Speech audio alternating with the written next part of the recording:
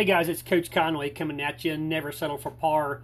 I got a lesson from one of my coaching clients today, and it's about taking care of what you need to be doing, what you know you need to be doing, and letting the activities take care of the results.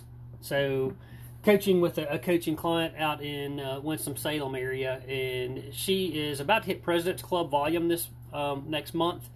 And she really wasn't even shooting for President's Club volume. When I asked her kind of what her secret to success is, she told me she's just been taking care of what she knows she needs to take care of, and letting the results take care of themselves. Really simple blocking and tackling, guys. What do I mean blocking and tackling? What are some specifics? She's answering her phone. She's picked up several deals this last few months just because she's been answering her phone, when other lenders out there haven't been answering their phone.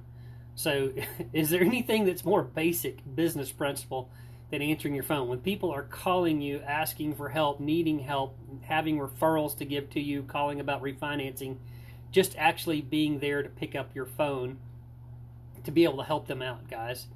So are you doing the very simple things that you need to be doing to build your business? The other two things that she's doing out there is she's writing thank you notes to everybody involved in the file. And she also sends hand-addressed holiday cards out. So some simple things to show appreciation, to keep in touch with her past clients out there. So my talk of the day is, if you're not winning right now, you're just not working.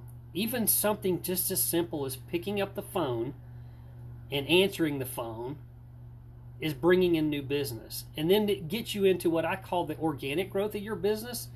Just taking good care of people is going to bring you new business. This is something my old boss and I, Josh Malnowski, talked about before. He's like, instead of trying to overcomplicate things, just take care of the person in front of you so you can ask for referrals with a good conscience, knowing that you've done a good job, guys.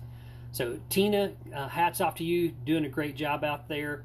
This is Coach Conway coming at you, letting you know, hey, if you're not winning, then you're not working. You just got to be doing the simple things right now. There's business all over the place out there to be had right now. So go out and get your share of that business. Coach Conway, never settle for par.